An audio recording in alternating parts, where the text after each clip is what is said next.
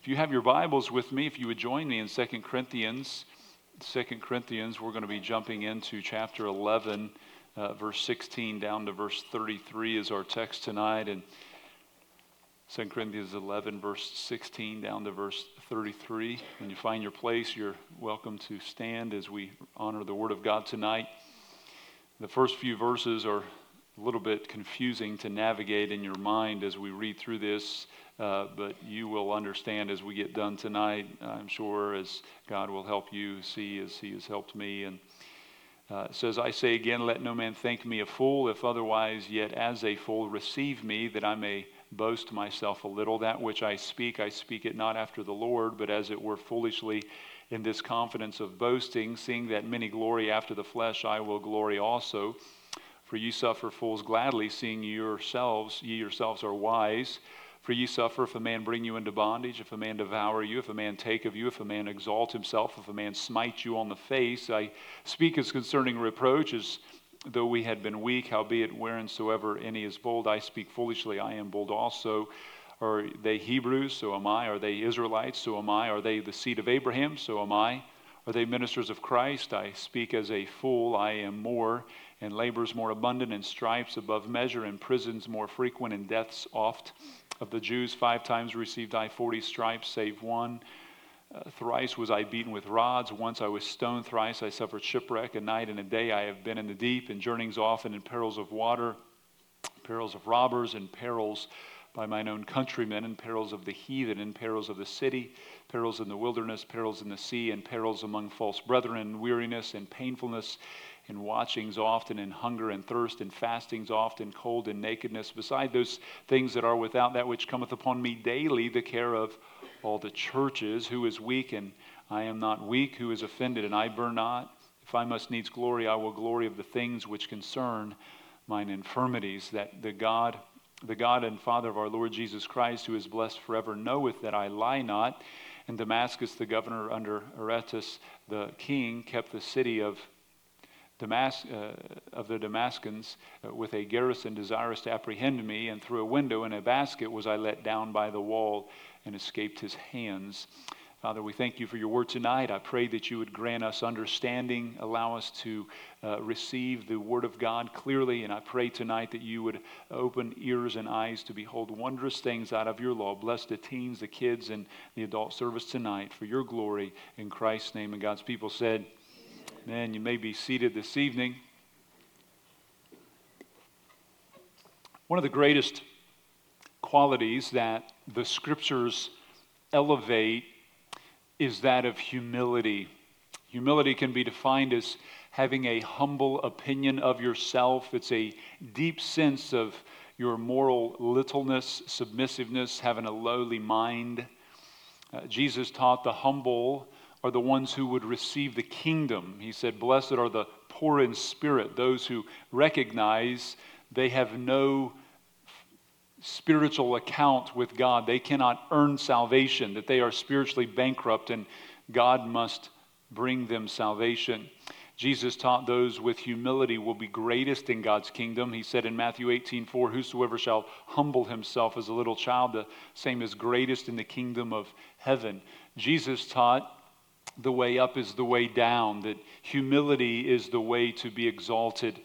In Matthew 23:12, he said, whosoever shall exalt himself shall be abased or brought low, and he that shall humble himself shall be exalted. And so when you read through the Bible, you find how the great men of God all throughout the Bible were men of great humility. Abraham, in Genesis 18:27, said, behold, now I have taken upon me to speak to the Lord, which am but dust and ashes. We think about Job in Job 40 verse 4. Job said, I am vile, and what shall I answer thee? I will lay my hand upon my mouth. Moses was called the meekest man on the earth. Gideon said, I am the least in my father's house. Daniel, chapter 10 verse 12 says, fear not, Daniel, for thou art from the first day he heard you, because you had chastened yourself before the Lord, and he was such a humble person before God. John the Baptist said of Christ, I'm not even worthy to unloose his shoe latchet. John 3:30 said, he must increase, but I must decrease. Think about Peter, his humility when he said in 1 Peter 5 and 6, God resists the proud but gives grace to the humble. And this kind of language goes on, and the attitude, the spirit, the teaching of the great men of God was that of humility. But there was no one that was more of an example and exemplified humility, I should say, more than Jesus Christ, because no one stepped down from their throne of heaven, came to earth in a lowly state inside of a manger, lived on this earth, and stayed in such a humble spirit of not seeking self-exaltation. We see even at the end of his life, the day before he died, he was washing the disciples' feet.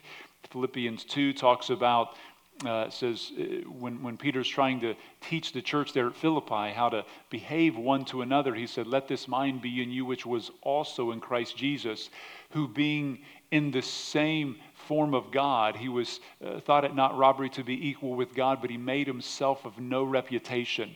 The kenosis, the self-emptying of Christ, and he humbled himself to the point of death. And so humility is that attribute that is so exalted in Scripture. And the great enemy of humility is pride. And pride is defined as having feelings of superiority. It's an attitude that both exalts itself while at the same time looking down on others. It's like the Pharisee who said, "God, thank you that I'm not like other men," in Luke 18. Pride is the first sin recorded in Scripture. We find in Isaiah 14, it's what caused Satan to fall, because Satan wanted to exalt his throne up to the heavens. He said in Isaiah 14:14, "I will ascend above the heights of the cloud. I will be like the Most High." And it was from that God cast Satan down. Pride will cause people to turn from God. We see Satan allured Eve into the fall in Genesis by tempting her with the lie that if you eat of this tree, of this fruit, then you will be as gods. Illumination, you will be enlightened. And that was what was ultimately the root temptation there. Pride causes people to believe in illusion. They believe that they are more than they are, and they believe God is less than he is. And the presence of God produces humility. And it is his absence of God that allows the weeds of pride to grow. What are the results of pride? Well, Psalms 10 verse 4 says, "The wicked through the pride of his countenance will not seek after God." The reason people don't seek God is because they don't think they need him. I ask this question every week in Foundations. I say to the people that I talk to, do you believe salvation is a want or a need? And what is the difference between a want and a need? A want is not a necessity. A want is a preference. A need is a necessity. And people treat God as a non-essential. I don't really need him. And the reaction and the passion and the desire for God reflects his uselessness in people's lives. The lack of needing him, the lack of even wanting him. And so it keeps people from seeking God. The wicked, the Bible says, through the pride of their countenance, they don't seek God. Why would they? Pride is unteachable. You ever known a young prideful heart? Can't tell them anything. Right when you begin to tell them something, what's their response? "Oh, I know. And then you know what I always do when people do that? Such as my kids, or when I was a youth pastor working with hundreds of teenagers, I'd say, "Oh, okay, then can you finish it for me?" "Oh, what was you going to say?" Yeah, you don't know. That's why Jesus would always say, if you have ears to hear, hear. It's why the prideful religious leaders could never receive anything from Christ, because they had no capacity to listen. They felt like they already knew. They had a presupposition. If you think you're right and the Bible's wrong, if you were wrong, would you want to know? Pride will cause people to be unteachable. Pride will also cause division. Proverbs 13 says, "Only by pride cometh contention." You know, the reason that people argue and fight is not because of humility.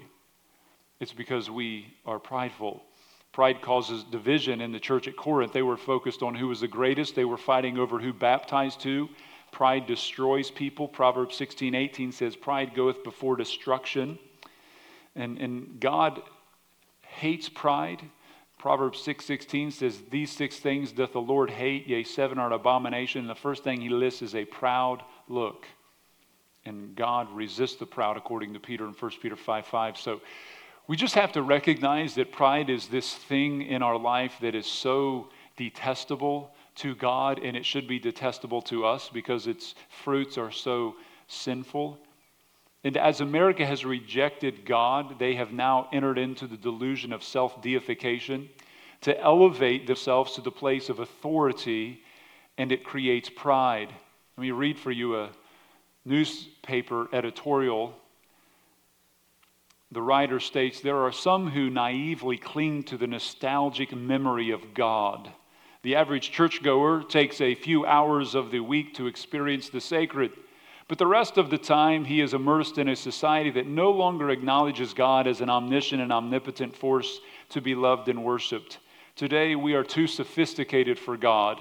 We stand on our own now. We're prepared and ready to choose and define our own existence. It's like the man who went to the United Nations, one of the guys who spoke before our Congress dozens of times, and he said, it is our kingdom, our power, and our glory now. Such foolish things issue and flow out of the mouth of people who have rejected God. John Piper so rightly puts this, that humility can only survive in the presence of God. When God goes, humility goes. In fact, he says, you may say that humility follows God like a shadow. We can expect to find humility applauded in our society about as often as God is applauded. And so today we live in an atmosphere in America that will not allow humility to survive. When's the last time you saw a political leader humble themselves? They're never wrong, are they? Their stupidity and inability to ever confess fault. They think that's a strength. It's an embarrassment, especially when they know they're wrong. It's about as foolish as our president. I shouldn't even say it.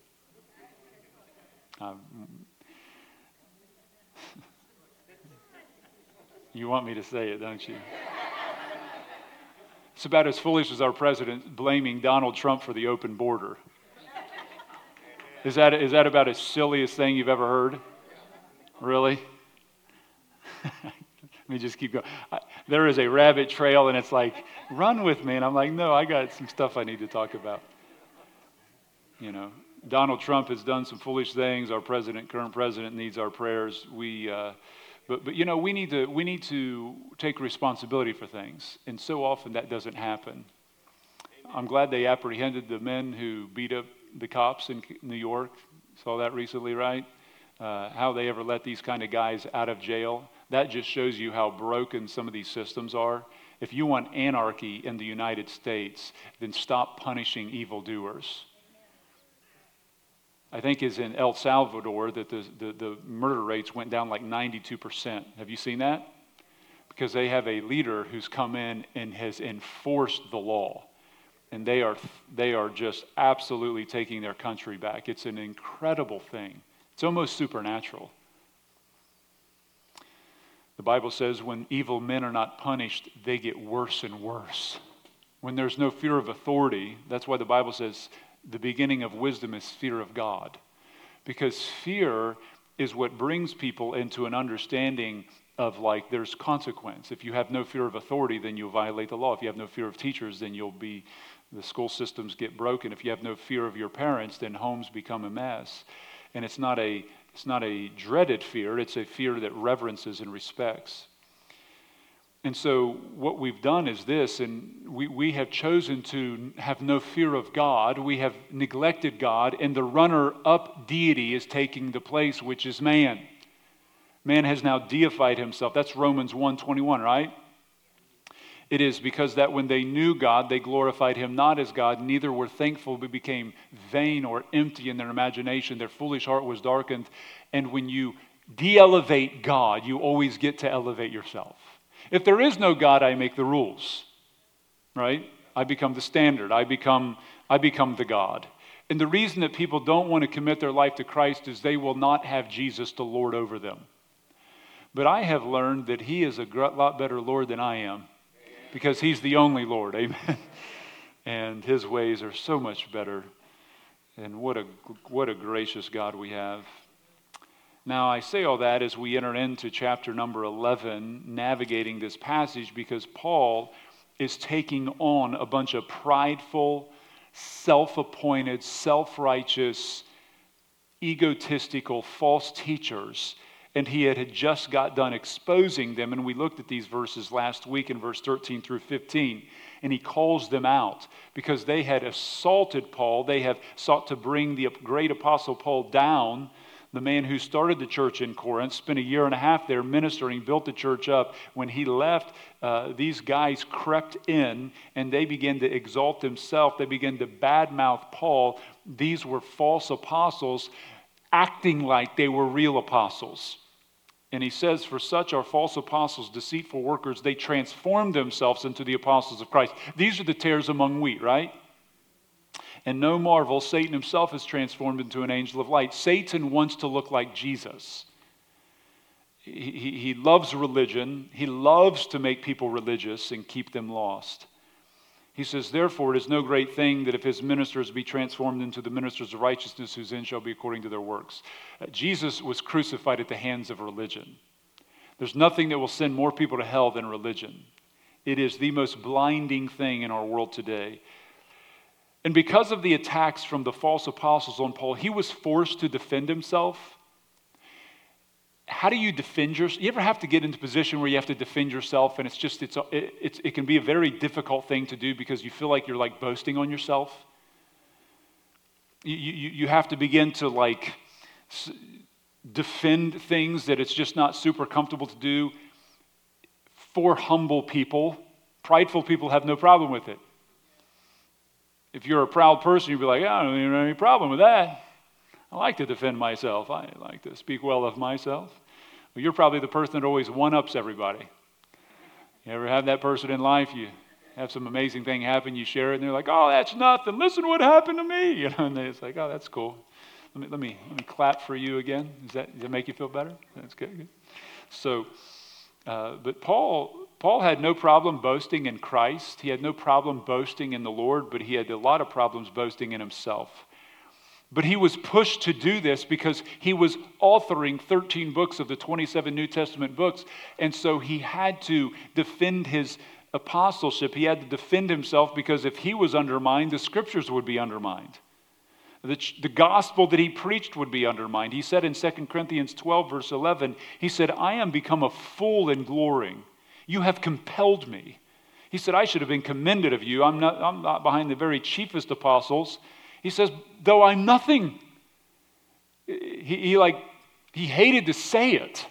Like I'm not behind the top apostle, but I'm nothing. Like Paul seems to have the principle of Proverbs 26:5 in mind. It says, answer a fool according to his folly, lest he be wise in his own conceit.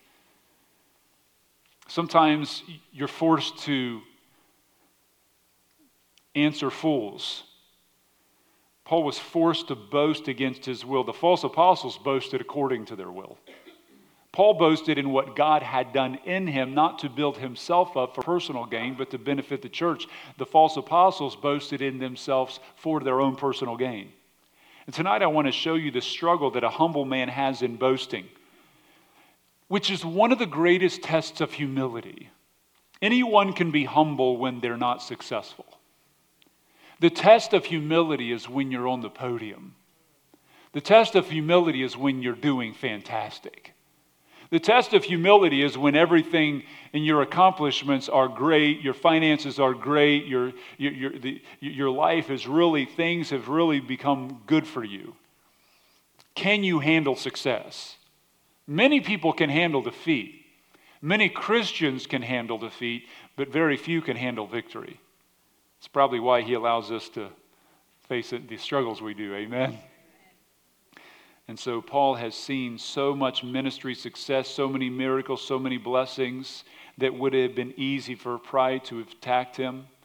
Rather, you find a man in his shoes struggling to speak of his successes and credentials and only does so when he's forced. Tonight I want to look at a message, when the humble boast. First of all, humility's view of boasting. Boasting, in Paul's eyes, was a foolish act. He says in verse 16, I say again, let no man think me a fool. If otherwise, yet as a fool, receive me that I may boast myself a little. Matthew Henry writes, as much against the grain as is with a proud man to acknowledge his infirmity, so much is it against the grain when a humble man speaks of his own praise. Prior to even beginning to defend himself, which he saw as a foolish thing, he wants to distance himself from the false apostles who praised themselves. So he says in verse 16, I say again, let no man think me a fool. I'm not like these other guys that are boasting in themselves for their own sake and their own benefit. He wanted to put some distance between him and the false apostles that he had just exposed. He goes on in verse 16, he says, if otherwise, yet as a fool, receive me that I may boast myself a little. So after separating himself from the boastful, proud, false apostles, he says, if you choose to see me as a fool for defending myself, then receive me as a fool, since you've done the same thing with the false apostles. Grant me the same privilege. Verse 17, he says, that which I speak it not after the Lord, but as it were foolishly in the confidence of boasting. And what does this mean? Well, some think it means that Paul is saying what he's writing is not under the inspiration of God, but that's not true. Matthew Henry says, to prevent the abuse of what he should say, telling them that what he spoke, he did not speak after the Lord. He did not want people to take what he's doing here and just begin to give it a license to be routinely boasting in yourself. So boasting was a foolish act, and it should not be something that Christians are prone to do. Proverbs 27 verse 2 says, let another man praise thee and not thine own mouth, a stranger and not thine own lips. Ask yourself, are you a self-promoter? Do you have a tendency to speak of your own accomplishments? We must realize our identity, friends, is not in our accomplishments. Our identity is in Christ's accomplishment. 1 Corinthians 15:10, Paul says, but by the grace of God, I am what I am. Romans 12:3 says, for I say through the grace given unto me to every man that is among you not to think of himself more highly than he ought to think, but to think soberly, according as God has dealt to every man the measure of faith. Let them see your good works, but then let them glorify your Father which is in heaven. So boasting, he saw, was a foolish thing, and he calls it foolish, and he calls himself foolish for having to do it. And then secondly, he saw boasting as a fleshly act. Verse 18, he says, seeing that many glory after the flesh, I will glory also. Paul is referring again to the proud false apostles. They did exactly what he did before he was saved. Before Paul became a Christian, he boasted in his religious accomplishments. Galatians 1:14, he talks about how he profited in the Jews' religion above his equals. Philippians 3, he talks about the same thing. Before he was saved, that's what he focused on, was his physical, spiritual, religious deeds. But friends, none of that will save us. I'm not going to heaven because I preach. I'm not going to heaven because I serve people. I'm not going to heaven for any of that. I'm only going to heaven because Jesus saved a sinner. Verse 19 through 21 is the most scathing language found in the New Testament. Paul uses sarcasm for the purpose of invoking attention at the absolute foolishness of what the Corinthians have allowed the false apostles to do. You know, sarcasm is a style of speech that uses irony to mock or convey contempt. It is to say the opposite of what's actually true. The apostle, as MacArthur says, as it were, is verbally slapping the Corinthians into their senses. This is strong sarcasm. He had used it back in 1 Corinthians chapter 4. He says in 1 Corinthians 4 verse 8, now you are full, you are rich, you reigned as kings without us. He says, and he goes on and on in chapter 4 like that to them. But here in verse 19, look what he says. He says, "For you suffer fools gladly, or you put up with fools gladly, seeing yourself are wise." In other words, you're so wise. You are just so wise that you gladly put up with fools. And how wise are you? You put up with fools that do the following. And he lists it in verse 20 through 21. You're so wise that you put up with fools who bring you into bondage. This speaks of the legalistic system that was imposed on the Corinthians by the Judaizers. You're so wise, you put up with a man who devours you. And he's talking about how they would devour them financially. If a man take of you, verse 20, the original language here, take of you, is the same word used to catch a bird or bait a trap for that purpose, or to bait a fish hook and catch a fish. He's like, you're so wise that you take the bait and you get caught. You're so wise that if a man exalts himself, what he's saying there is, instead of exalting Christ, they're exalting themselves, and you're so wise you allow them to do that. And you're so wise that if a man smack you in the face, you take that. And what he's saying there is, in that culture, to smack a man in the face with an open hand was the greatest sign of disrespect that you could really show somebody. That's why Jesus said, "Turn the other cheek." He didn't mean let somebody physically assault you. All right. A story was told. I read about a man who was in Ireland, and a man was getting in a fight with him, and he hit him across the face. He turned his cheek. He hit him again, and he said he pummeled the guy. And the man said, "Why did you do that?" He said, "Jesus told me to turn one cheek, but he didn't tell me to do after the first time, so I just finished the rest." But what Jesus is saying there is not to let somebody hurt you. You are to defend yourself because you're made in the image of God, and you need to defend the image that God has in your life. What he's saying is, if somebody disrespects you, then you just turn your other cheek, and you don't let their disrespect to control your life. You're controlled by God. Turn the other cheek to that.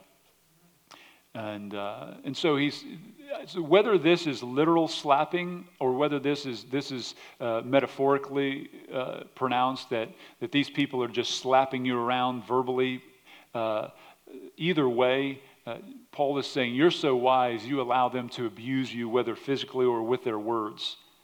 And it reaches a peak of sarcasm in verse 21. In this cutting irony, he says in verse 21, "I speak as concerning reproach as though we had been weak." The New King James just makes it clear. It's hard to it's the wording of it's out of line really in verse 21. Verse 21 in the New King James, it says, "To our shame I say that we were too weak for that." What he's saying here in verse 21 is this: you're so wise that you let these guys put you in bondage, devour you, take of you, exalt themselves, smack you in the face. But to our shame, we are too weak to do all of that. We fall short. If the false apostles are the standard by that kind of conduct, man, we just fall way short. We are too weak in comparison. And so the last part of verse 21 is the transition of Paul's defense. He says, "I speak concerning reproach." Verse 21, he goes on and says, "Howbeit, wherein-soever any is bold, I speak foolishly, I am bold also." What he's saying there is, whatever they dare to boast about, I'm talking like a fool again, I dare to boast about it too. And what he's getting at is, basically, if you want to compare credentials, if you want to compare your credentials, false apostles, with mine, then let's do that. And so what we see next in verse 22, and really it goes through chapter 12, verse 4, or verse 6, but we're only going to end at the end of this chapter, is Paul gives us both his physical and ministerial credentials. And so look at Paul's physical credentials as he steps into these in verse 22. He says, "Are they Hebrews? So am I. Are they Israelites? So am I. Are they the seed of Abraham? So am I." You know, among the Jewish people, ethnicity, being a Jew, a pure Jew, a Jew from Jerusalem, a Jew that was from Palestine, and not what would they call a Hellenistic Jew, which was a Greek-speaking Jew in those days, they were at the top of the ladder. Because they really found themselves, you know, how do you get to heaven if you're a Jew? Well, my nationality is part of that. Because of my ethnicity, I'm a child of God. And so that's the way they saw that. And so they thought, well, just because I'm a descendant of Abraham, he says, are they Hebrews? He said, I'm a Hebrew as well. Are they Israelites? He said, so am I.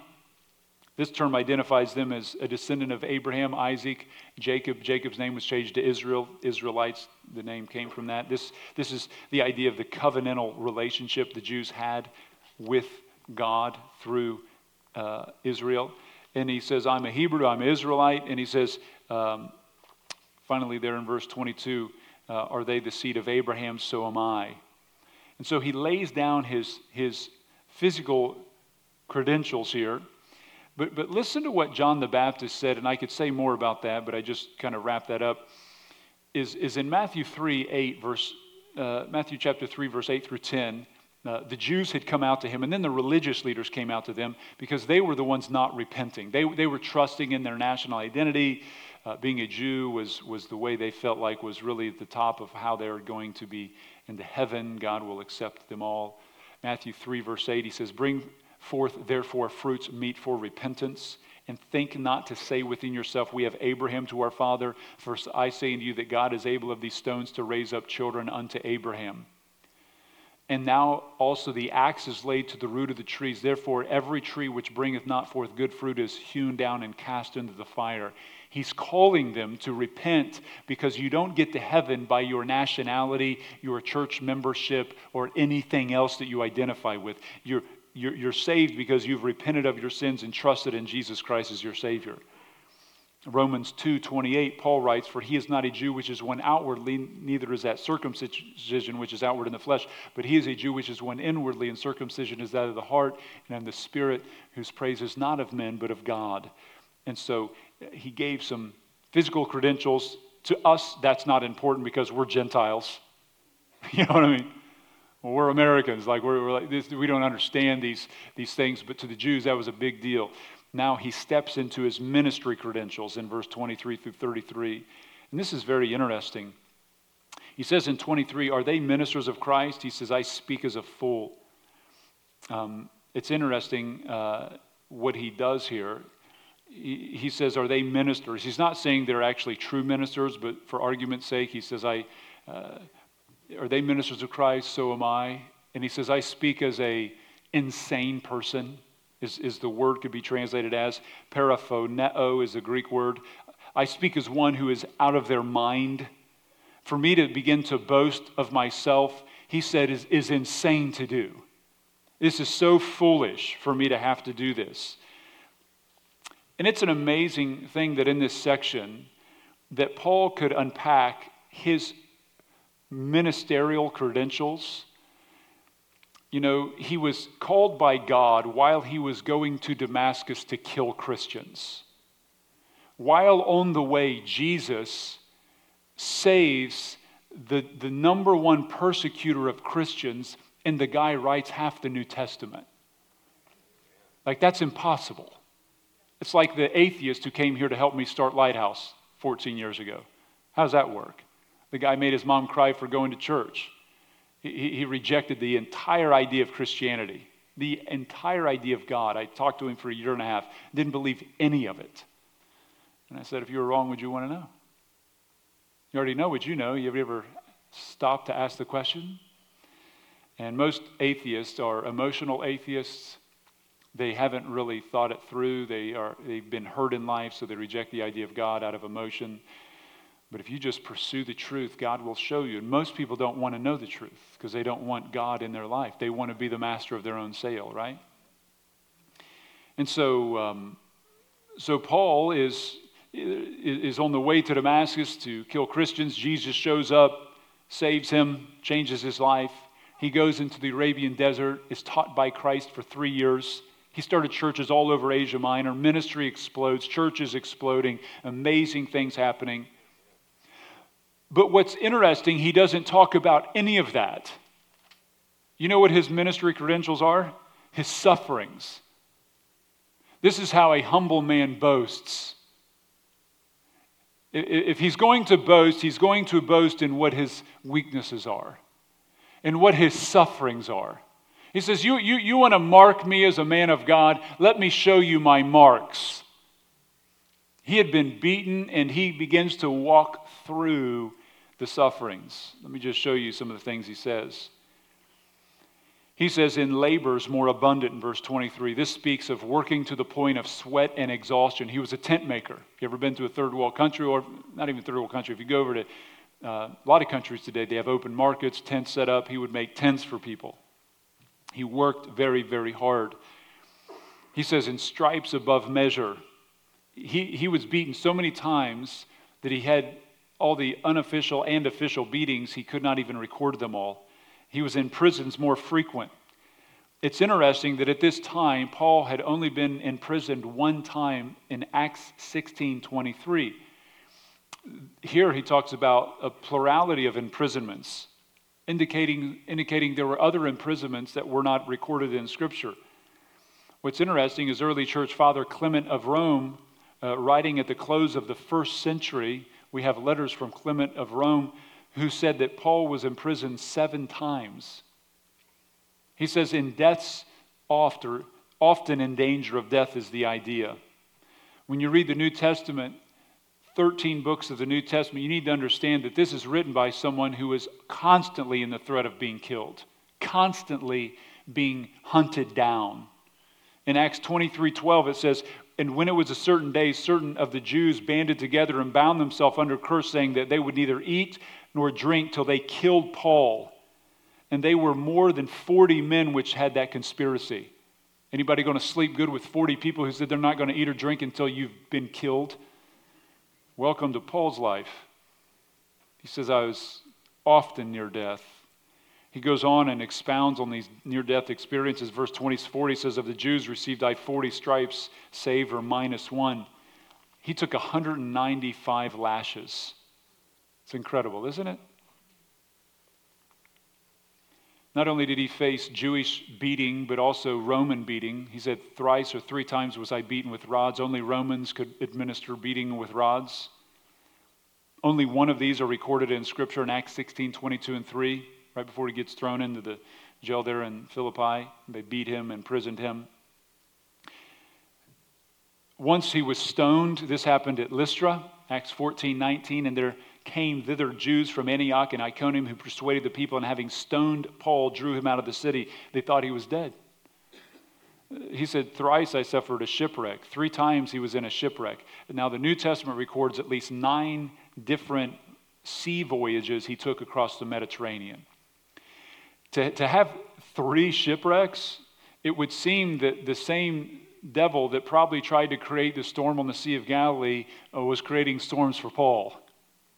But he just couldn't kill him. The guy was unsinkable. He was not the Titanic. And a night and the day he spent in the deep. Does anybody have a concern of being in deep, dark water? Raise your hand. That would be like not a good situation for you. My oldest daughter, she is terrified of that prospect. And I used to always tell her, I'd say, good night, honey. Just dream of deep, dark water tonight. You know, this dark fins, this object swimming around. You know, there was no men that said all right there. All the guys were chuckling. All the women were laughing. Builds character. That's pretty intense. Verse 26, he says, in journeyings off and in perils of water, perils of heathen, perils of the city, perils of my own countrymen, and wilderness, and perils at sea, perils of false brethren, and weariness, painfulness, and watching often, and hunger and thirst, and fasting often, and cold and nakedness. It was all of these physical extremes. He was facing constant challenges. I don't know if you ever have a job where you travel a lot, but traveling can be exhausting. And we get to sit on soft chairs. I mean, very easy is our travel. It was a very physically exhausting, physically demanding travel in his life. And he says in verse 20, besides all that was without, all the care of the churches rest upon me. You don't realize how much a child is valued until you have a child, I think. When that little child, you hold that little baby, it changes things, doesn't it? I know for me, when I held that little girl, forever, it affected how I viewed parenting. You know, I'm like, I saw my wife differently. She's like her dad's girl, I mean, it just, you see life differently. It's like, if somebody touches this girl, I will break every arm and slap him. It's just, you see life differently. And Paul said he had such love for the churches, and it just broke his heart. He said the weight of that. He said, verse 29, who is weak and I'm not weak? Who's offended and I'm not burning on the inside with offenses in life? The false apostles boasted in their great external piety, yet Paul says in verse 30, if I must needs glory, I will glory in the things that concern my infirmities. And how do we know Paul's telling the truth? Well, verse 31, he says, the God and Father of our Lord Jesus Christ, which is blessed forevermore, knoweth that I lie not. I'll bring Jesus as a witness to everything I say. And it's kind of interesting that verse 32 and 3 says in Damascus, he goes into the story of how after he had been converted, he went to Damascus. Now he's preaching the gospel, and he's preaching it so hot and clearly that the people there, the Jews, are wanting to kill him, and they turn the governor against Paul, and Paul has to be let down out of the city wall to be saved and rescued. 2 Corinthians was written around 56 AD. Paul was martyred in 67 AD, over 10 years later. This itinerary of suffering was in the first 20 years of his ministry. He had 10 more years of suffering unrecorded. So what are Paul's credentials? He boasted in the sufferings.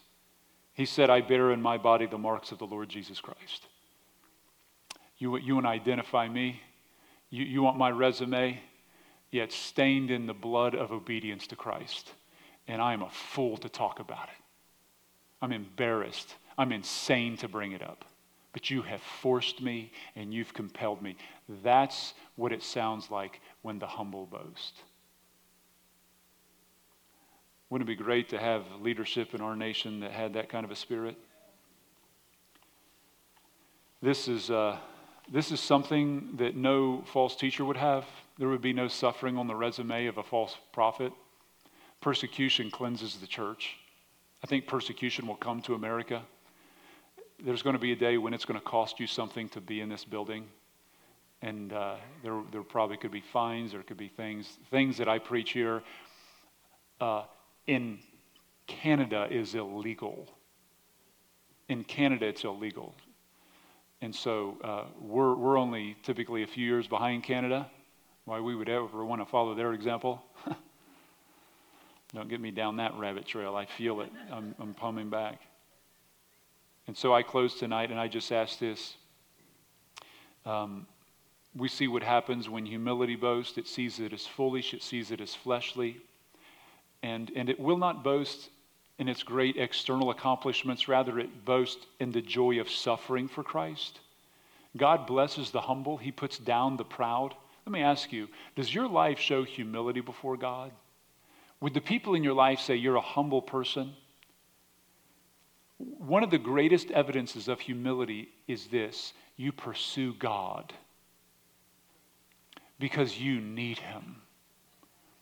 But if you don't need Him, there's no pursuit. And you treat Him as though He's unnecessary. You don't ever have to say that, because works speak louder than words, don't they? The Apostle Paul goes down in history as the greatest missionary, church planner, and author of 13 New Testament books.